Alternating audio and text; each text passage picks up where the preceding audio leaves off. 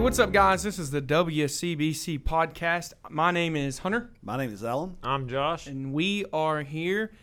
Listen, I have to be honest. I'm going to try to do better at this. Someone got on to me this week. I keep forgetting what numbered episode we're on.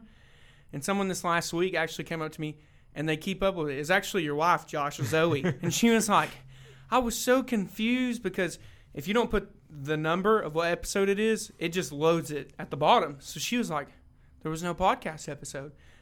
And she was talking to Josh, and Josh was like, yeah, there is. It's right here. So she was talking to me about the numbers, and I was just like, oh, my bad. So, well, that's encouraging that we've got people that are actually keeping up with it. Hey, just come step on my toes. It's fine. I mean, so I'm going to, actually this week, I'm going to catch up. I think I have two that aren't numbered, so I'll work on that. But, guys, here we are. Alan. Hey, we've been excited for a couple of weeks now because we've really going into some topical, conversation, and we announced that we were going to have a special guest. So our special guest this week is Ty Crumley. Ty, welcome. We're glad to have you here, and just excited to see how the conversation goes when we talk about God's Word and worship. Amen. And it is great to be here with you all today, and what a blessing it is to be able to sit and talk about this today, because I think it ties along with what our pastor preached on today. So absolutely. To be here. So to kind of get us started off, we have like an introduction. Listen, before I even say it, we've had some questions sent in. We've been challenging everybody to send questions out, and we've gotten some, and so we're hoping that we'll start tackling those next week.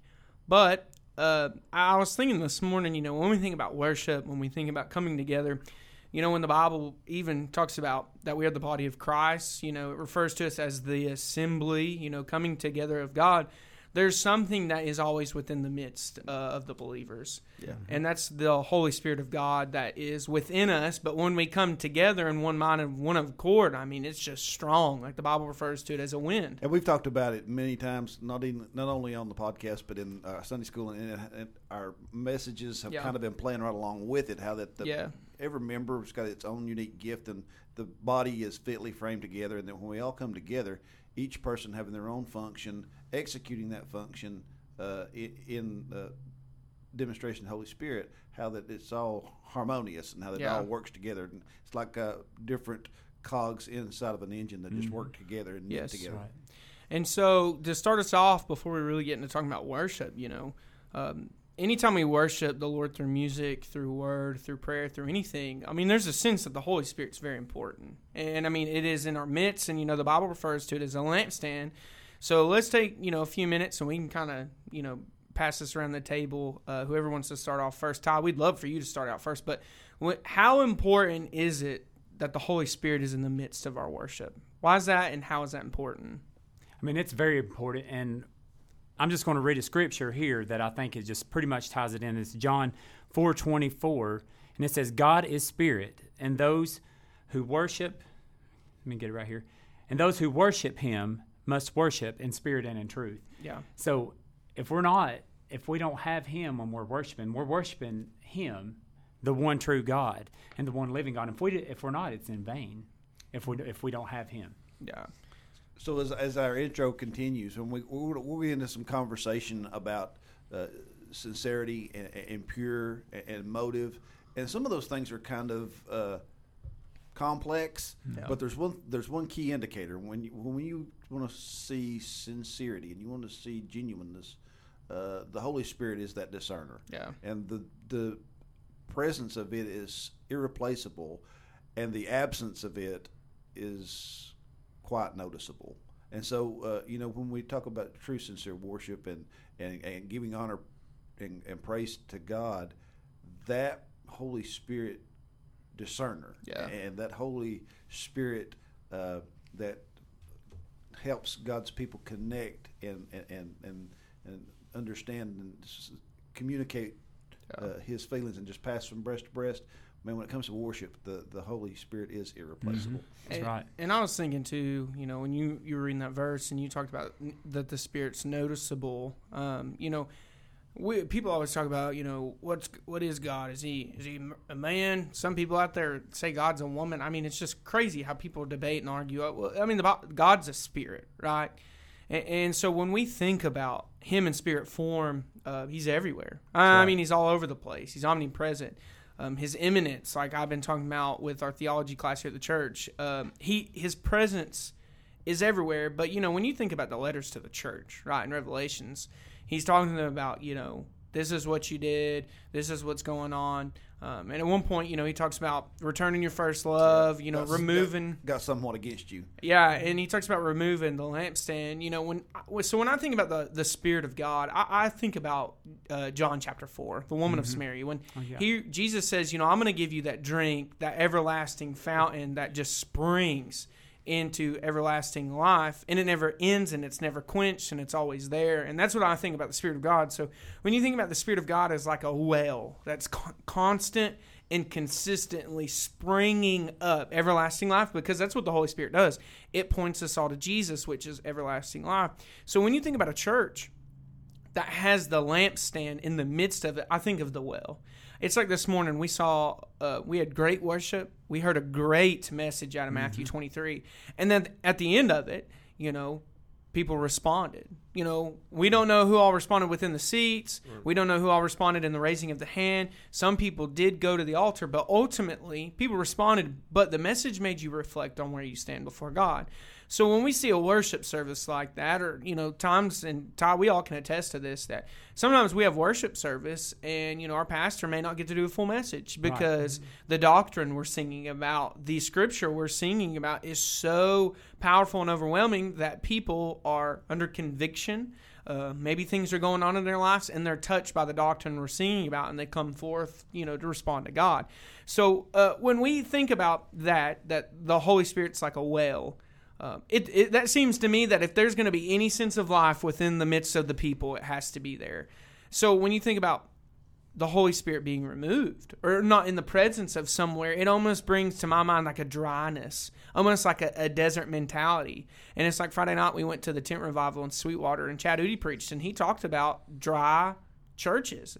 And the reason he talked about dry churches is he's talking about them churches that they've given up. Or they're so worried, like some of the churches in Revelation, they're worried about everything else that they're not remembering their first love, which was Jesus Christ. And so he talked about them dry churches.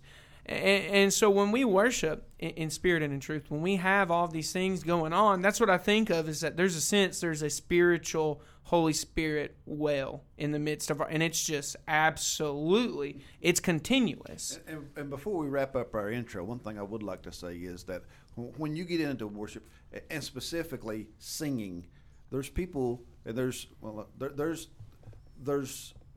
occasions where folks sing and it's a performance.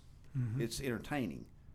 There's an instance like we're describing now, where it's worship and it's inspired by God and it's filled with the presence of God, and that just like you talked about that condition where the response to the gospel was evident, not only from what you could see physically, folks responding on an altar, but folks responding individually in their hearts. Well, he said this morning, faith. What is it?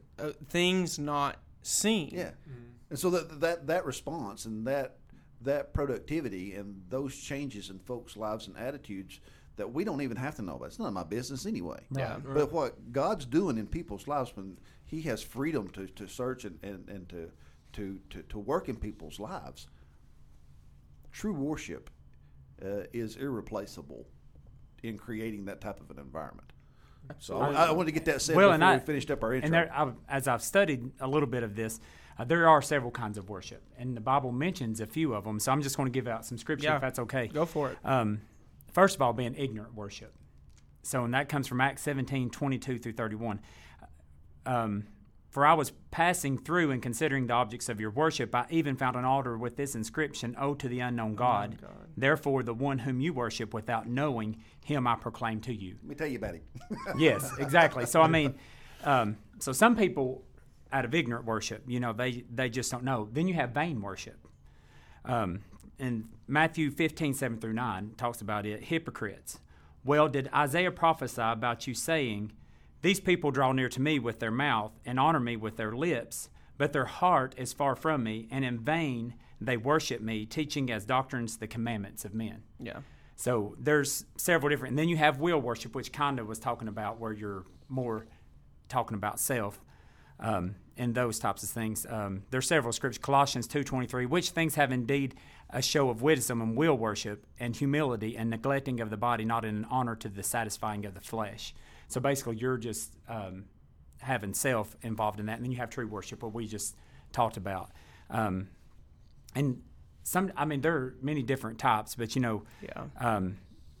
it's just where I feel like, when God is moving and the Spirit is there, when it's coming from the Lord, and the Spirit is moving in a mighty way. Absolutely. It's the validator. Yeah. It is. It's the seal of approval. God's seal of approval, presence of the Holy Spirit being anointed in that activity. Yeah. And it's just God placing His stamp of approval on it. Absolutely. Right.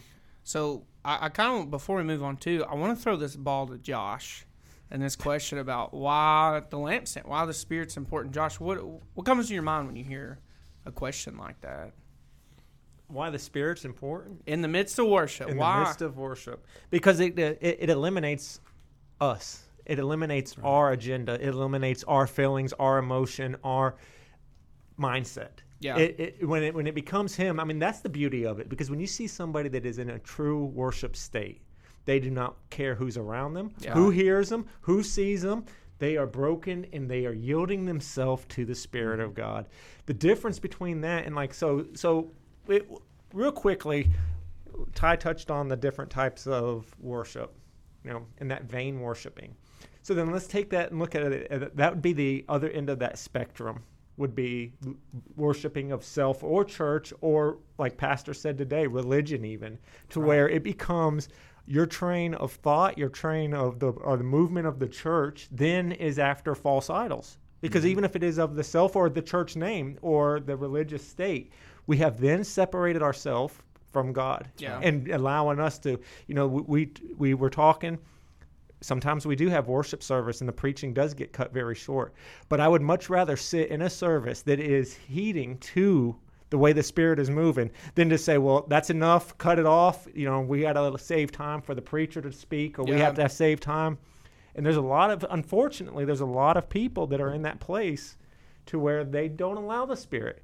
They don't have that yearning to the Spirit to allow themselves to be taught, to be led by, because sometimes our pride, it's either programmed or even prideful. Right. They want their spotlight and they do not do it. So I think it's very important that we keep the focus on the Spirit, keep the focus on, that we are here to truly worship God. Yeah. Nothing more, nothing less. It doesn't matter what we wear, how we present ourselves. Yeah. We're here to serve God and to worship Him. Right. And what Josh was saying about how we view it, how we think, I'm guilty. Literally, I'll be honest. I'm guilty in my own life of sitting in services and the preaching's cut short because I'm a big Word of God. The Word of God, I was like, the preaching, the Word of God has to be proclaimed. How, all of these things, which I'm 23 and I'm very young and I have a lot to learn.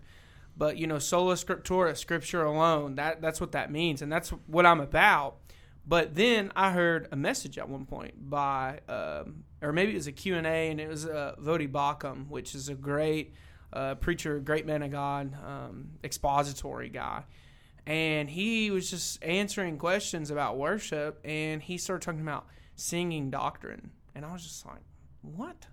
No, we preach doctrine. How could we? And he literally went through talking about how within the songs we sing that there's doctrine that's being proclaimed. And it hit me in the heart of you shouldn't be so critical about things that happen in service, because what we're doing is singing about Jesus. That's one. And two, we're literally proclaiming doctrine by song. And so that kind of pierced my heart, but also that opened me up, because now when I worship, it's not just a song to me.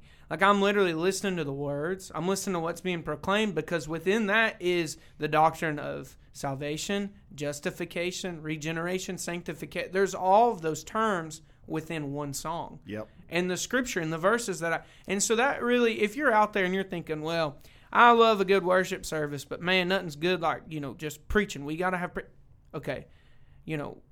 one, we don't need to make it all about the man, the pastor, and your pastor should tell you that it's not all about him. But two, you should realize that we just don't sing to sing. You know, make a joyful noise unto the Lord, a great scripture that's quoted very often. But that joyful noise that we are making, it's not about how it sounds. Honestly, to me, it's about what I'm singing and what I'm saying in the song. And I'll say this, not to brag on a person or either person, our pastor or our worship leader, but I think there is a very harmonious balance here at our church where we understand who's in charge, and it's God. And I think that there's a super sensitive state here to where that communication is evident, to where if another song needs to be sung, it's sung, and if the pastor needs to preach, he preaches. Yeah. And I don't think that any person following the leadership of God needs to explain their decisions to anybody, because that Holy Spirit that we talked about earlier is the great discerner, and it puts that stamp of confirmation upon it. And the explanation is not needed. Well, and I mean, here's another great thing too. It's like a lot of people just come on Sundays and they see you leading worship, and then they see Pastor Jason preach. But I think people forget that they talk throughout the week, and they talk on Sundays, and they stay they have a great friendship, a great bondship as people who serve here at the chapel. But they stay in communication about the services here and what's going on. And so for them to grow together in that's why, to me, our services here, there's not a point in mind where you have to question, well, what are we going to do? Or what's next? And it's because our leadership is in great communication and great conversation, but also they're being led by the same Spirit, right? It's one Spirit.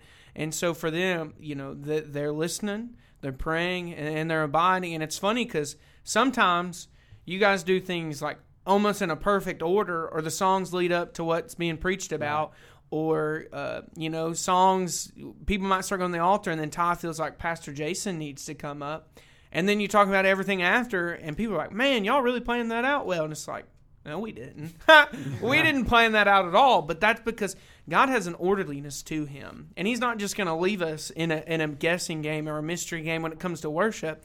And that testifies to me that, you know, some of them worship services where there's some questionable things going on and there's no order. To me, that's kind of the opposite, because God has order. His Spirit leads and gives order.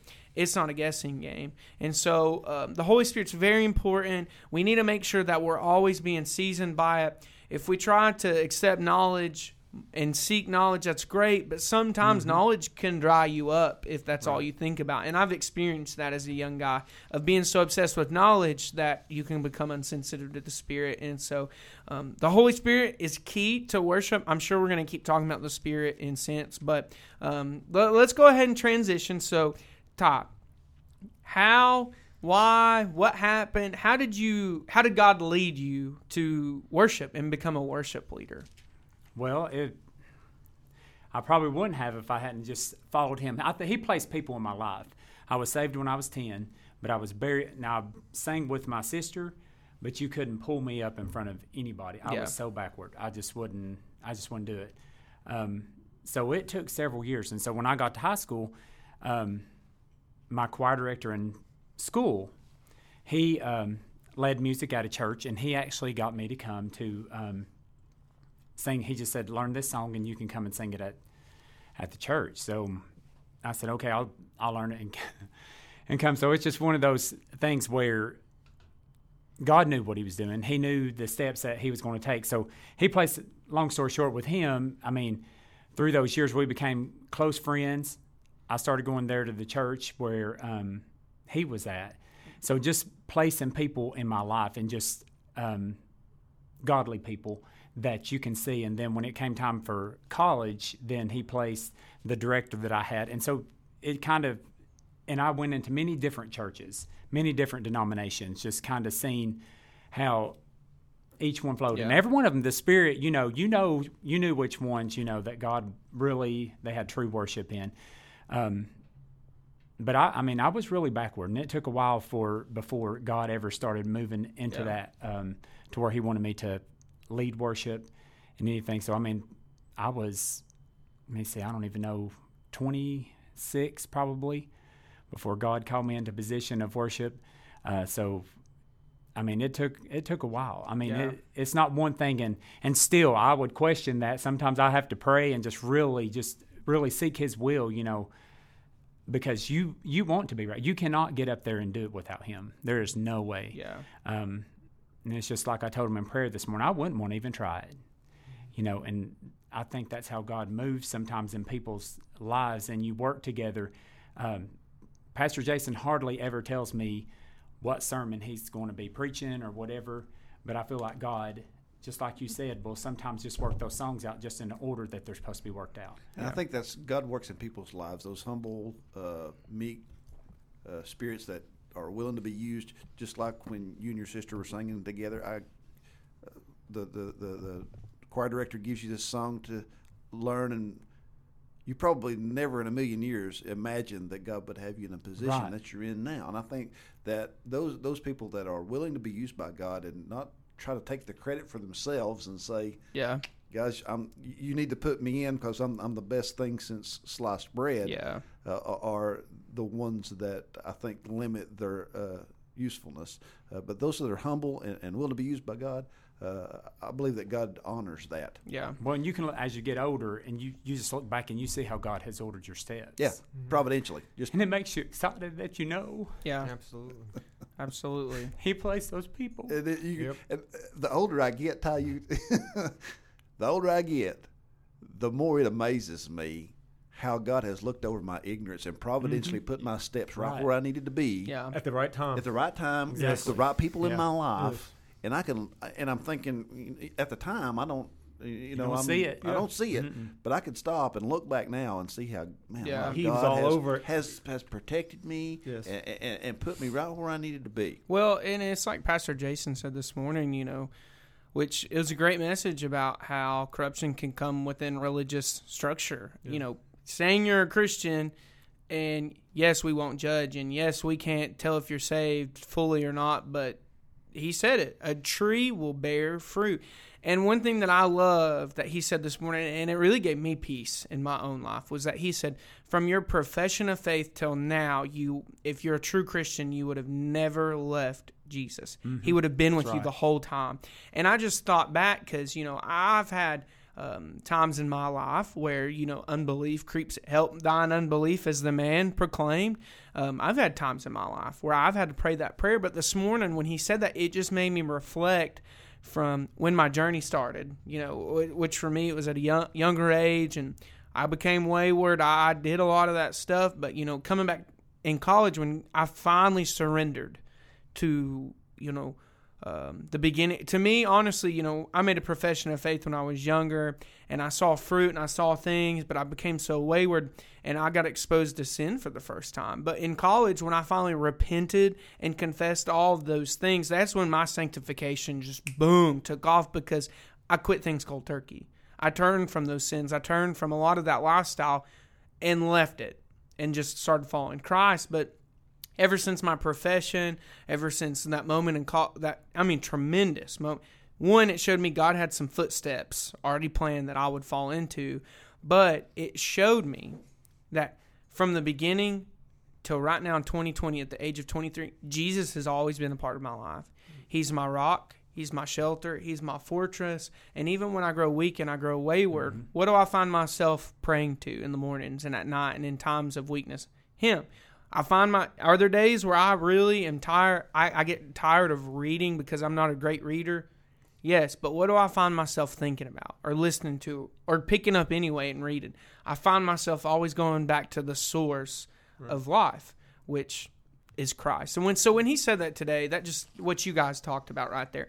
He's with you. He guides you. He directs you. He knows the plans. He knows all of those things. So when we talk about the positions that God has brought us to and where we're at right now, and Josh has talked in previous episodes on how God has worked in his life, and I've mentioned the fact that I'm double Hunter's age, and I'm trying to maybe mentor and pour a little bit into him, understanding that when we talk off air, when we're not recording and we're discussing some things back and forward, we've spent a lot of time as a group discussing feedback and hoping that sometime we'll get feedback and how we work that in and make sure that we're meeting the needs of our listeners and trying to encourage them. And I've cautioned Hunter, sometime, and it's coming, the feedback's not all going to be positive. There's going to be a point in time when we get feedback that's maybe a little bit hard to take, and there's going to be some things that may drag us down spiritually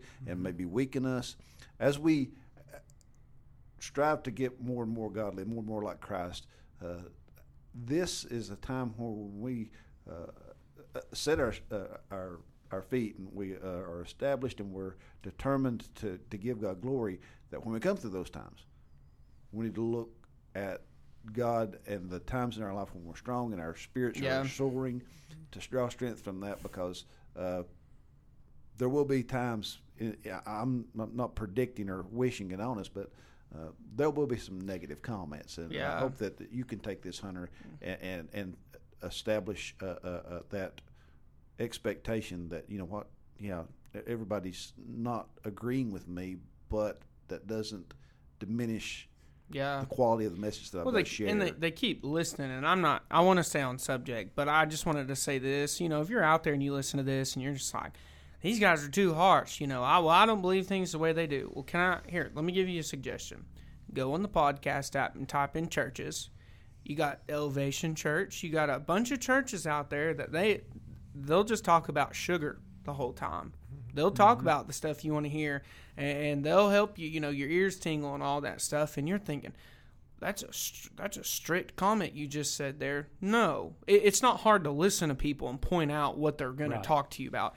In this podcast, we're going to talk about full doctrine, the hard stuff, the sweet stuff, and the truths that we need to hear. And so there's other podcasts you can listen to, but if you keep listening to this one and you don't like it, that's almost like a plea of insanity to keep doing something you don't like. I'm happy for you. But Josh, were you going to say something? And then I've got a question for Todd. I was going to make a mention of, so we come to a place within us that we are looking.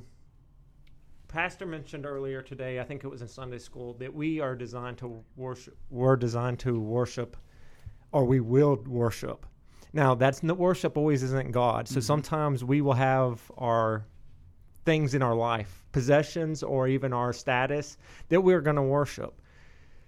When we are worshiping something other than God, the thing to keep in mind is if we seek advice from the world, there's nothing wrong with the life we live in.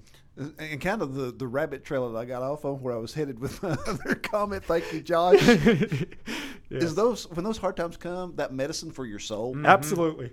That brings that healing, that brings that. That's right. We're not always going to have mountaintop experiences. Yep. I wish we could. Sweeter than honeycomb. But it's when, like you said, it's when we're in that valley. It's when we're in that desolate place. It's when we're in the desert. That we have Him. That's where I was headed. I got off in the weeds. So to transition to when you're talking about, which I can't remember what month it was, but Ty, at one point you remember you came to the youth house and you got to share your testimony about your life and how things were going on. But kind of what you guys are talking about, I remember a time when you were going to the Voices of Lee for the Try and you couldn't find the room.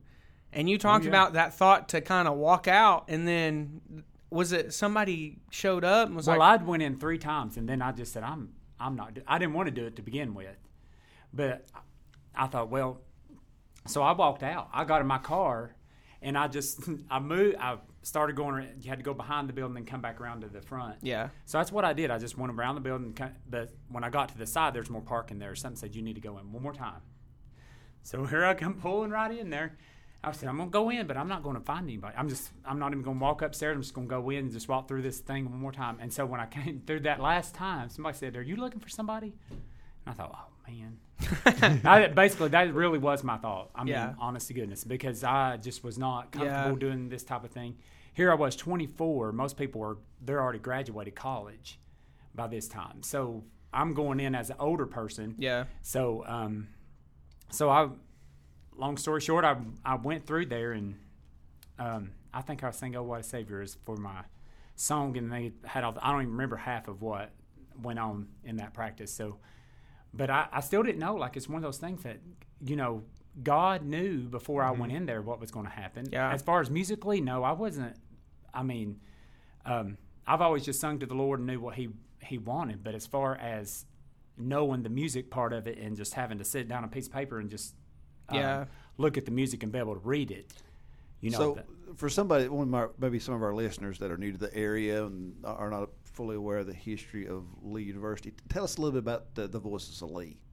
So they were, they come up in 1994. Danny Murray, the director there, he had a group called Harvest, and when Lee became, they were still Lee College at the time, but Dr. Kahn, the president of the Lee, he wanted a group that would go out and just kind of be a small group ensemble that would go out and try to recruit people. So kind of in that way. So he asked Danny to create this group. So that's how it kind of spawned off of that type of thing. And from there, it has just went from, it says about a 16-voice ensemble that mainly just sings a cappella music. You do a few tracks in there, but it's 8-part harmony usually. So it's a different type of music. So so that's how it was formed. And so Danny just took that from where he was more of a church kind of person as well, and just sang that, and he came out of that and started doing a cappella music. Was a big change for him. But he created that, and then when I came in, it was in the year of 2000. So, and I was in from 2000 to 2004. Yeah. In that time, so it's just a small group, but we come together as reunions. It's still like a family. I mean, you live with these people. You stay on the road. Friday afternoon, 3:00. Not just to another state. No, you pull out. Yeah, went to Europe, sang in Europe in several different places, Germany, France. And you're singing like Christian-based songs everywhere you go. Yeah, it's church, and they very much. I mean, the group has very much adopted the personality of Danny, and when they've actually been here at Watson's and worship that we're accustomed to was, it's different. Yeah, and didn't scare them a bit. They participated in worship. And I understand that, man, this is the real deal. And one of the things I found, was he tried to instill in us, several different things. But one of the things, people watch with their eyes. Yeah. And so that's what he said, it doesn't matter what the sound is. Yes, they're going to love it. But they're going to, when they first come in that door out there, and this is the truth, I've seen it way far. Yeah. I mean, too much. People watch. So they're going to see how your personality. So that's what he instilled in us, when you come out, the first time you come out, not talking about singing, just when you're coming out to sit out and think. He said, you go around, and he called it shake and howdy. He said, you go around and you shake and howdy. And that was probably the most response out of all of the things that we got was from just people coming out being so personable. Yep. So when you got up there, they didn't have to do anything. I mean, pretty much the people had already set their mind to what they thought of them. Yeah. And it really does make a huge difference. So, I mean, that's why we hadn't been able to do it. So I have missed this since we've not been able to do this since this virus has started. That is such a big part of our church. And I feel like that's why we feel like when we worship, you feel like a huge family that's worshiping together. And you miss that. You miss that when you don't get to talk to all the people out there. Yeah, and one thing, too, is like, Ty was talking about how he's learned about worship and about music and the ensemble and all of these things, is now you have all these skills. And how long have you been at Watson? It'll be 9 years in March. So Ty's been here for 9 years, and he's been leading worship. And it's not always been the way it is, right? That's right. It hasn't.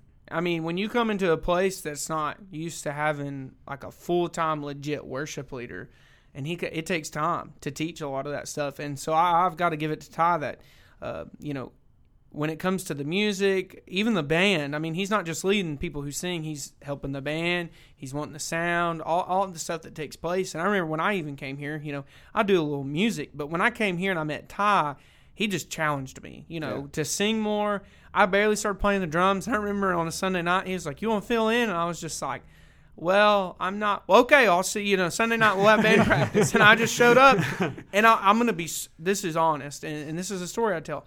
I never played the songs we played, but we prayed before that night. And I don't know what it was, but the Spirit of the Lord was so strong, and I don't think I missed a beat that night. And I just thought, this place is different.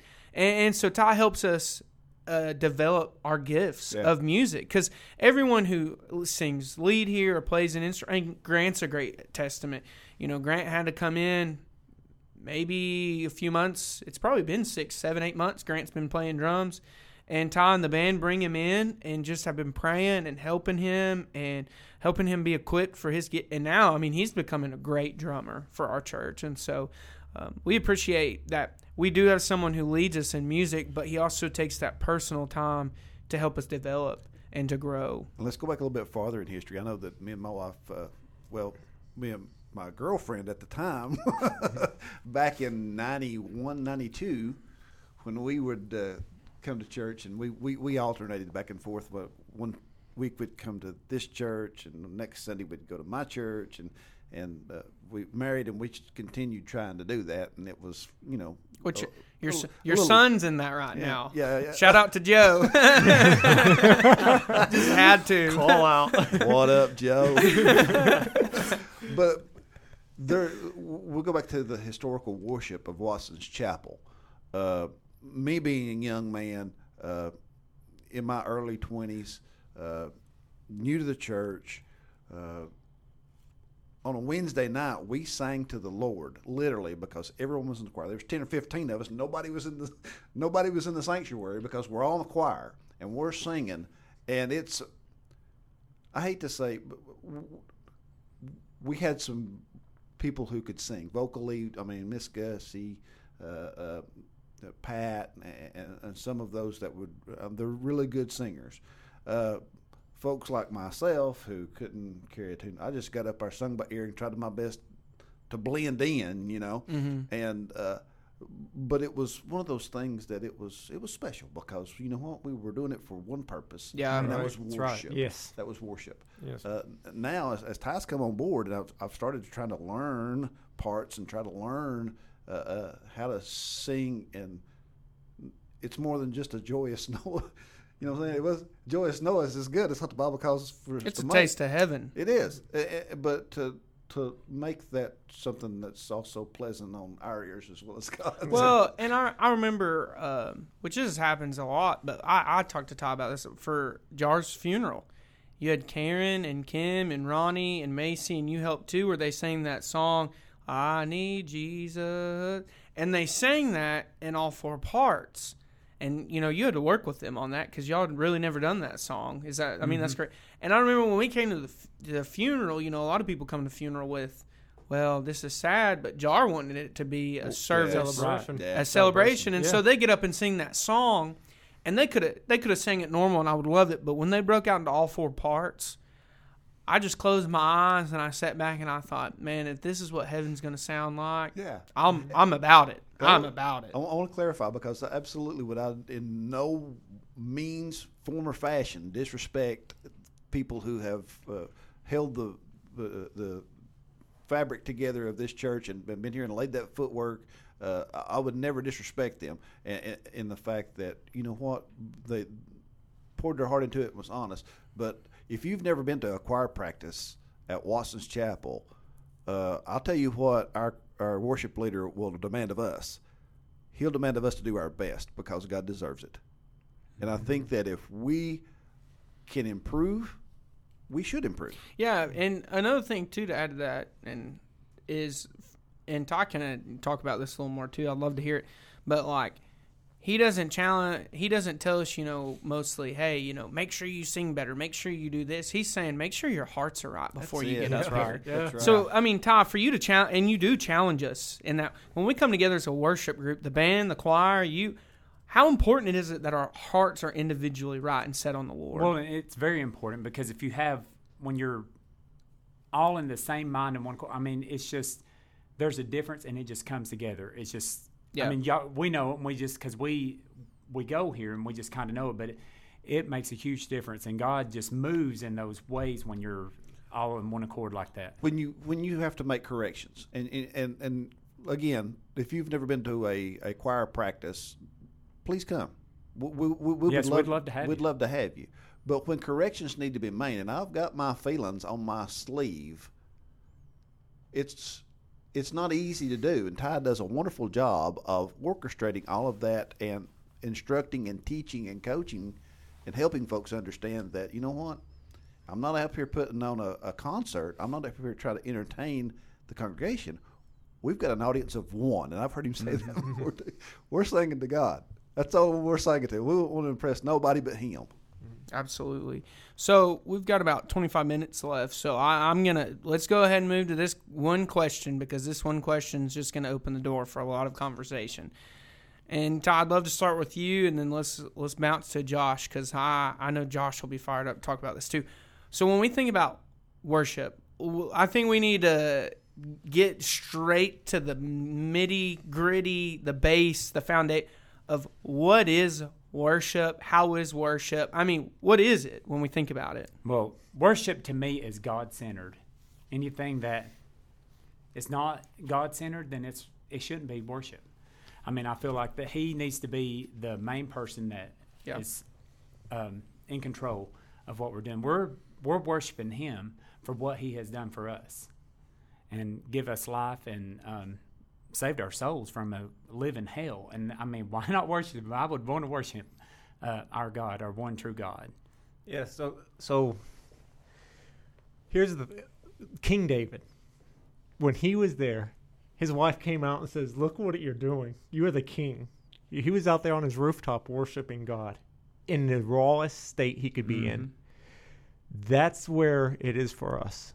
We have to find that place of worship where we are truly giving it all to God. Right. And that's the one thing that, so like, we can worship in prayer. We can worship in song. We can worship in reading scripture. Hunter made mention of singing the scripture and lyrics. There was a guy that I spoke to a couple of weeks ago, and he asked me, he's like, "Have you ever prayed a prayer all in scripture?" And I was like, I don't think I have. He's like, "You ought to try that one time just to see." And just in that quiet time with God, just in that reverence to Him of just reading the scripture that He's given us. That's the word of God. He's given us just reading it to Him in that quiet time, in the focus time of prayer. It changed the way I viewed my prayer. Because I know we have, just like we have worship, we have different states of prayer, but it all goes back to our heart and where our heart is. Right. And if we're coming with that pureness, they're truly seeking Him. Even in the times of correction, when we're coming in that repentant state, it's got to be with purity. Mm-hmm. Because if not, I mean, we're just making a mess of it on ourselves. So, and the song we sang this morning, I'm coming back to the heart of worship. It's all about you. Yeah. And so when I think about worship, I just have this, this picture in my mind. I mean, maybe it's just from reading about Israel and the times that they were really faithful to the Lord and to God, of just people, tons of them, bowing before a God that they're unworthy to stand before. Mm-hmm. And so for me, which I get emotional when I think about it, because when we worship and we sing songs, I really find myself as the publican. My head's down and I'm beating on my chest, wretched sinner that I am. I can relate to that because when we got that special place that we're at, there could be 2,000 people sitting out there and I wouldn't know it. I don't, because I'm not. And that's the way it should be. You know what I'm saying? And it's not about me drawing attention to myself. Yeah, because I wouldn't. And I'm kind of sensitive about this topic, guys, because if you've never been in a worship service with me, sometimes I get a little out of control in my own type. Well, but I would never, guys, if any of you out there are listening and don't know who I am, I would never try anything to draw attention to myself.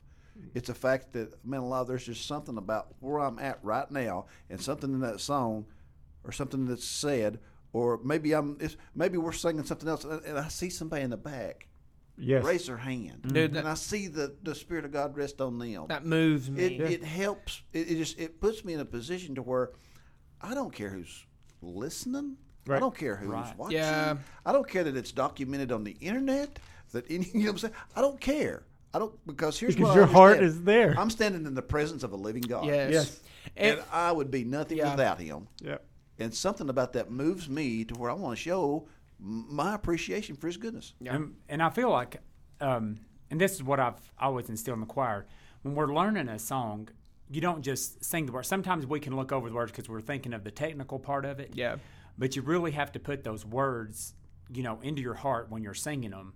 Because when you're singing them, and that's why I'm not a big fan of having words on the wall, just because sometimes you lose that part of it because you're not thinking, you're focusing on the words on the wall instead of really thinking about what the song is about. And you can lose that technical part of it. So but that's one reason why that.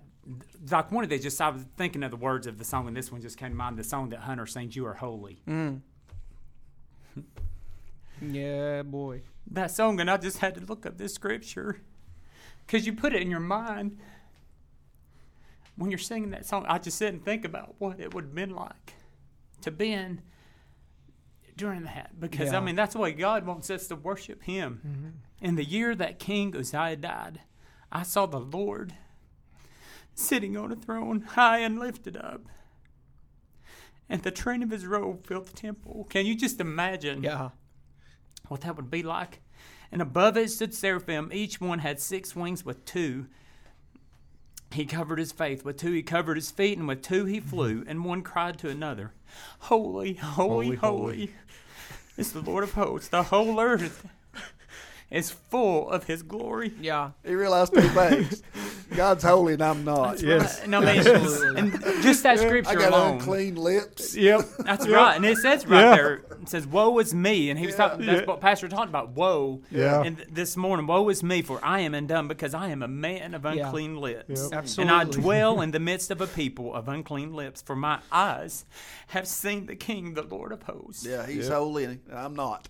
Yes. That's right. And this song, that pretty much the scripture sums up, when you're worshiping Him in spirit and in truth. Yeah. And, we shouldn't be focused on anything else but Him. Absolutely. That's exactly right. And I think, and when we sing in the choir, I try not to let other people's emotions in the moment control mine, but I'm telling you, it's like Alan said, when you see somebody that's just struggling, a single mom, somebody that's addicted to something, somebody who just doesn't have, and they stand up in the midst of the church while everybody's sitting down, and they raise their hands, and they just start singing like nobody's around them, I get so emotional because that impacts me to see that they're in that place and they're at that time of life is hard. All of these things are going on, but I don't care right now. Yeah. Yep. Yeah. And I understand that, when you're in a position of leadership, there are times in worship where I feel like you do have to be alert to what others are doing. Yeah. Like, there are some services where people are going to the altar, and I am worshiping, but I'm in a high sensitive alert mode. And because if students come up, I want to make sure I can be there for them. And I do worship, but there are times in position, and I don't think a lot of people notice that that's going on. They shouldn't have to. Like the church and the congregation should be able to just worship in spirit and truth and the freedom of the Spirit. Let the leadership worry about the people that are moving and things, because that's what we're called to do. Absolutely. Go ahead. When you're in a worship service, when God's just really making Himself evident. Yeah. There needs to be people that are on a higher sense of alert, discerning what is going on. Maybe this person here needs salvation. We know this. We know this one's sick, or they've got some kind of treatments going on right now, and they need some support on that. So yes, I agree with you 100%. There needs to be somebody on that. Well, it's like the football team. Yep. We talked about this. Josh brought up the sports analogy last week. While the play and all the game and the stuff's going on, everybody has different roles, and so for Ty, he should be worrying about the worship and what's going on. But then you have ministers, right? That a lot of us sit in the front rows and towards the front that we're worshiping and we're going and we're doing. But there's this sense of, I look around and I'm sensitive to what's going on. I mean, it's like this morning, past towards the end of the service, he pointed a direction while he was in the pulpit. And at first it didn't click with me, but then he did it again and I looked and someone went up to pray as he's trying to end the service. And we need to, they need to pray. They need that moment. It's still, God's still working on people. They're responding. And so there is a sense of, while everything's going on, everybody plays a different role. It does, right. Now, like used to when I first started ministry, I didn't really consider others, right? I was just in the moment of like, I want to be in this, and I'm very, I love to worship within my spirit, like within myself. I love to close my eyes and just zone out. But also, I'm one of those guys that Alan was talking, I get very overwhelmed. And I become vocal because I can't help but shout praise unto the Lord. Mm-hmm. And it's not for attention. It's not for anything else. It's like at the revival. We were at Friday night. Josh sat beside me. I couldn't stop because the music and the preacher's up there. And I mean, one of the most powerful messages I ever heard, like we heard this morning.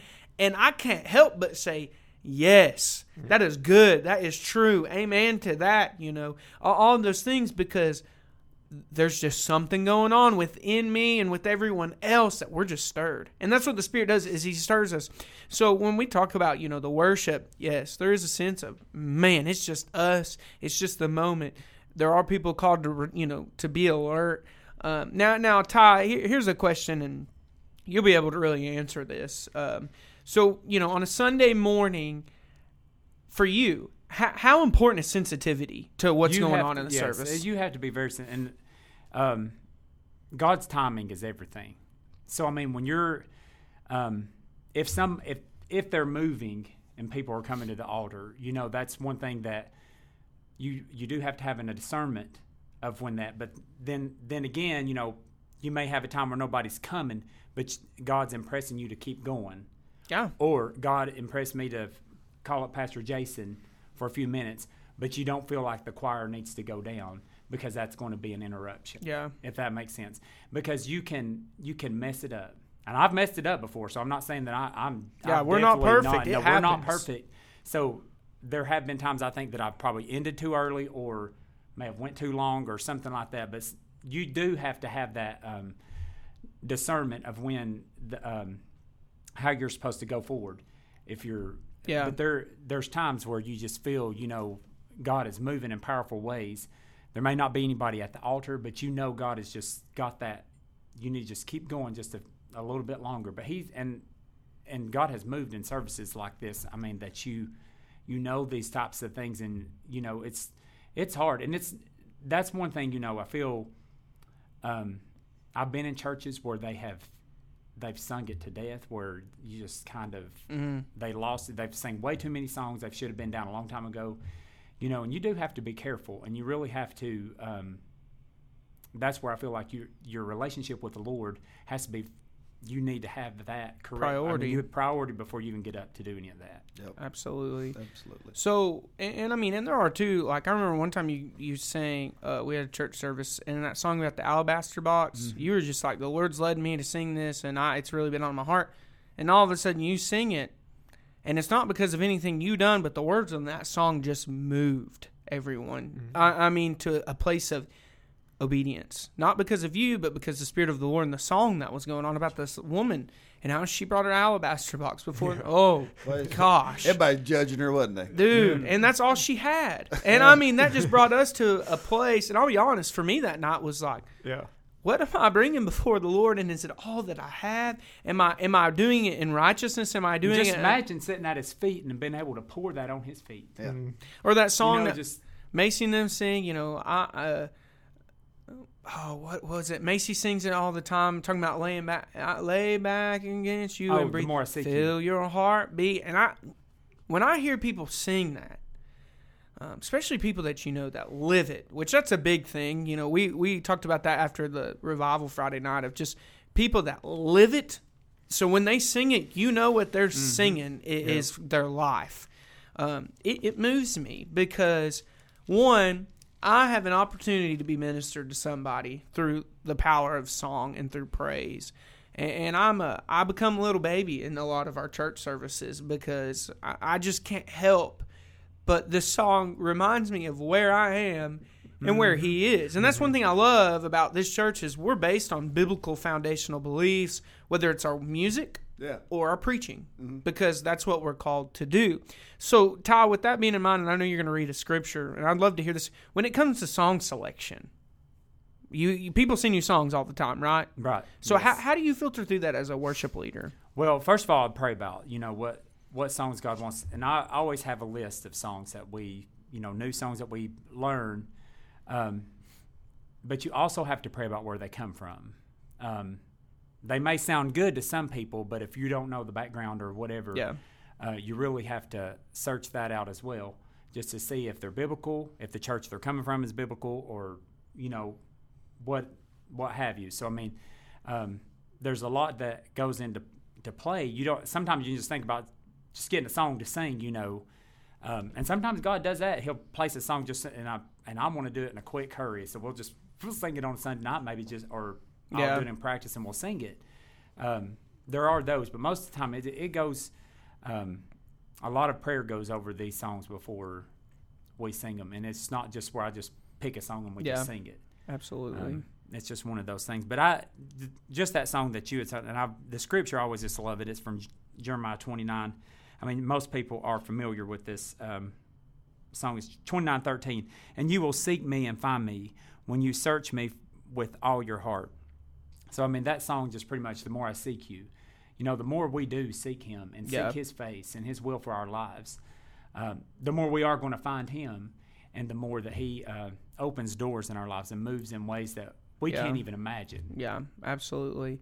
And this kind of transitions into this little last segment because we got about 10 minutes left. But it's funny, too, because we learn a lot about music here through the songs we sing. And it's cool, too, because I'll find myself at a service or studying throughout the week, and I'll read something, and I'm like, oh, that's cool. That's a song we sing here. Mm-hmm. And it, even I think this last Wednesday night, Pastor Jeff came and preached to the youth, and he talked about Job, and he read "My Redeemer Lives," and I thought, oh, I know that song that we've sang here and we hear on the radio. So it's cool because we're being taught things about music, and then all of a sudden during the week, it's like, oh, I know this song and this stuff. But Ty, you were talking about researching where songs come from, and this will be a great note. It'll probably take 10 minutes, honestly, or 15 minutes. But when you see music being produced by somewhere that's not biblical, a lot of people just hear music and they're just like, oh, this is a good song. And there's nothing wrong with that. I mean, there's great songs that I think people can redeem. Mm-hmm. But, Ty, can people mislead the Christians? Can they through music? They absolutely can. I mean, I feel like, we have a lot of people today in this world, I feel like, that they're following certain things. And, people write music, and of course, when you have to have it copyrighted. So when you have a song copyrighted and then they sing it in the radio, then yes, you're going to make money off of those. That's just thing. And we have, that's just part of the thing. We have to, our songs, a CCLI license, that any song that we sing has to be turned in. So, but if you don't know the background of where these things are coming from, even though the words might be strictly from the Bible, but what are these people teaching, and how are we? Should we follow them? Yeah. Should we? Because when we do sing them on Sunday morning, we put them in there, so we're supporting. Does that make sense? We're supporting them in what they are singing. Yeah. I mean, it's not, the song could be absolutely beautiful. The words, just like I said, words strictly from this.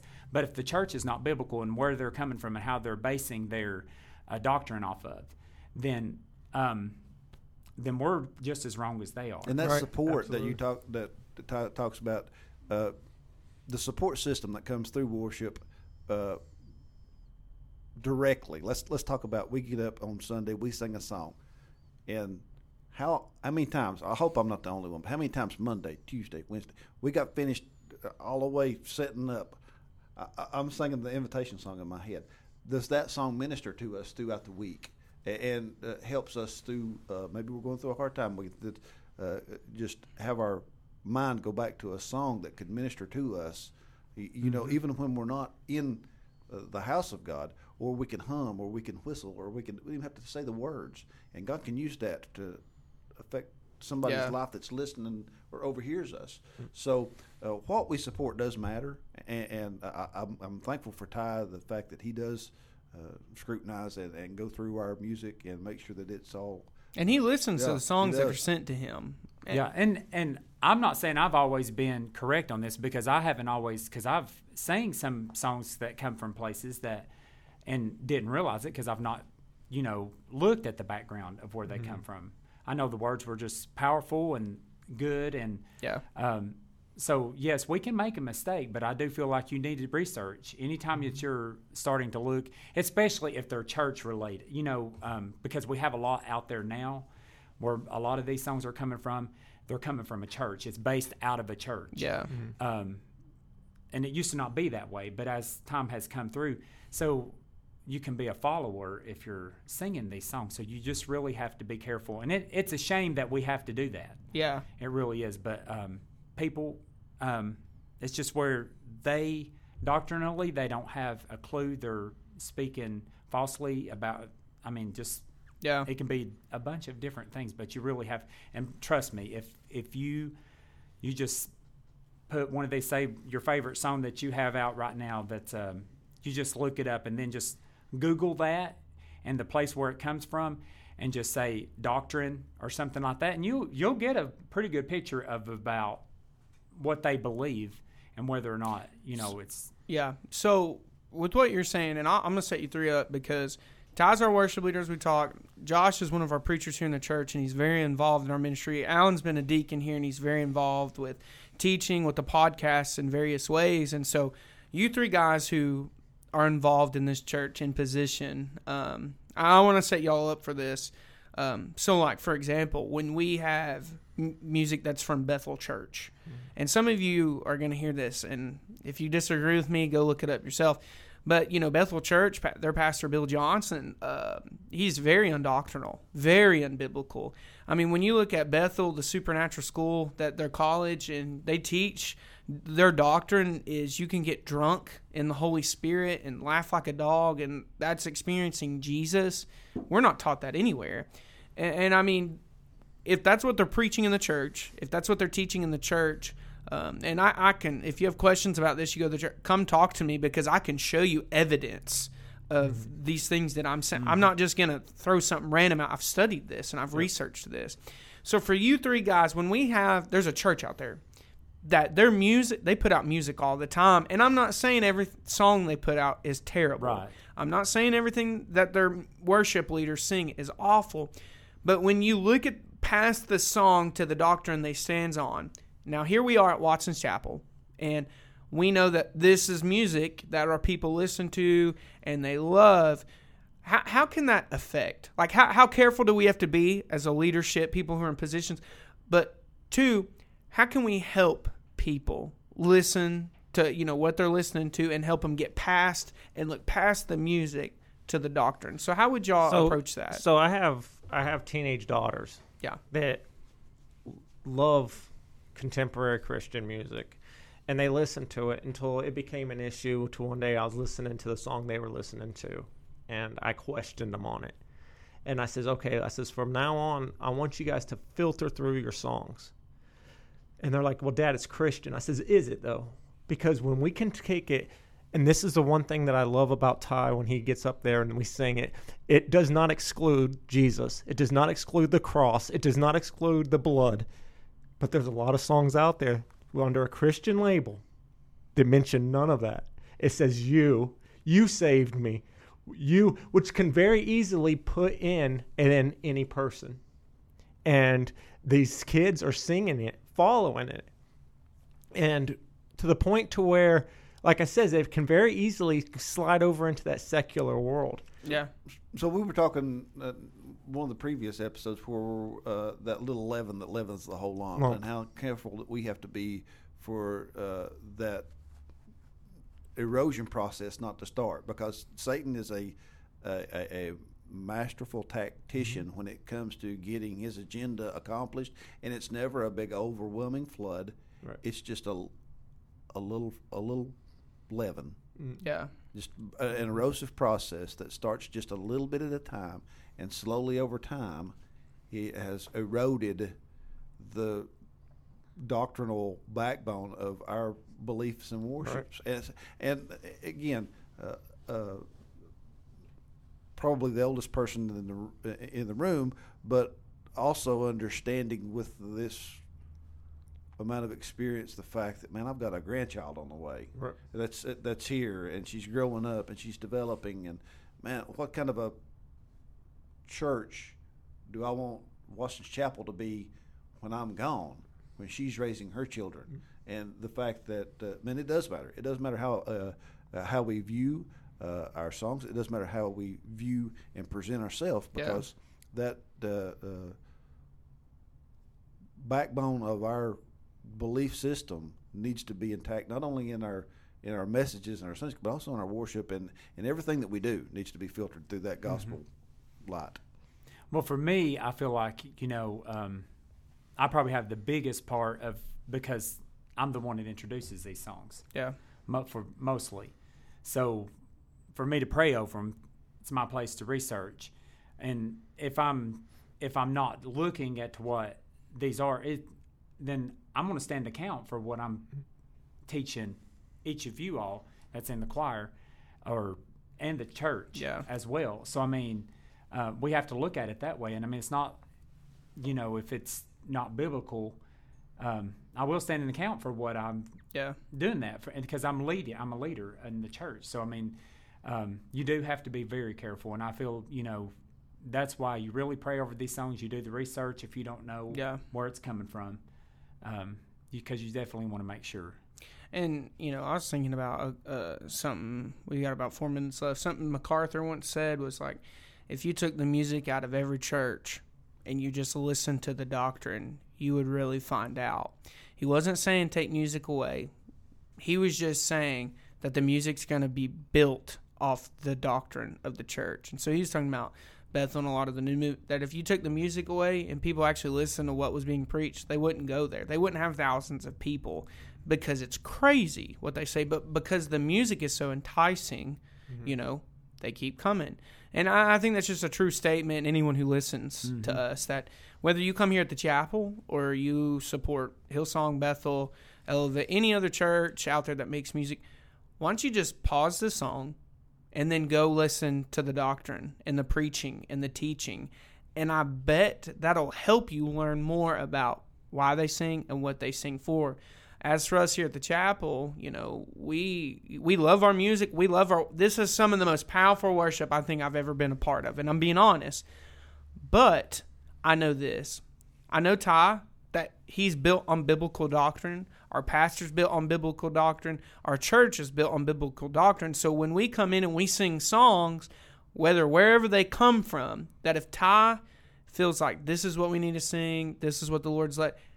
Well, it's not really about the artist at that point. Right. It's about the words that we are singing as a church, because we know that it's biblical, and we know that it's full of truth, and it's full of righteousness, and it's full of the whole counsel of the gospel. And that, again, just before we run out of time, avoids the whole hot button issue of preference, because there's been churches all over the county, and even in Madisonville, all surrounding us, that split right down the middle over preference of style of worship. It's not doctrinal, it's preference. I don't like this style, or I don't like that style. So again, being sensitive to the Holy Spirit and following, that's one thing I'm thankful for Ty about, trusting his judgment, and the fact that our worship is not about honoring Ty, it's about honoring God. That's right. Yeah, absolutely. And it should be God-centered. Exactly. Everything that we're doing, all of our worship should be God-centered. Absolutely. So, guys, we've run out of time, and so my first thought is I'd love to do a part 2, maybe in the next few weeks of worship, because I think there's another issue out there that we should talk about for our listeners, and the order of worship. Because some places you go to, and it's like letting cats out of a bag. And I mean, they're just all over the place. But then you come here, and yes, there is a sense of, I guess some people would describe it as a charismatic feeling, like where we're just exhilarated and excited to worship. But we know the order of how things have to stay within order. It needs to stay under the leadership, and we just don't go frilly-nilly. And especially, which all 4 of us can attest with Ty and my dad, that when people come here and they get a little frilly-nilly, there's going to be not a stern judgment or a stern hand or a stern correction. There's going to be something that will be said out of love, because here at the chapel, we believe in church order, especially in worship. So, That's right. Ty, we'd love for you to come back maybe in a few weeks or whenever. Sounds good. And we'll talk about that. We can jump more about preference. We can talk about some other things. But, we've ran out of time. We went about an hour and 10 minutes, and this has been awesome. I hope you listen to this because for me, my goal today was to talk a little less than I usually do because I talk a lot, and I just wanted to be able to listen to the wisdom in the room about worship and about how the Bible is in worship. So, guys, do y'all have anything else? God bless. God bless. All right, Ty, thank you again. Hey, guys, listeners, we will see you next time. Peace out.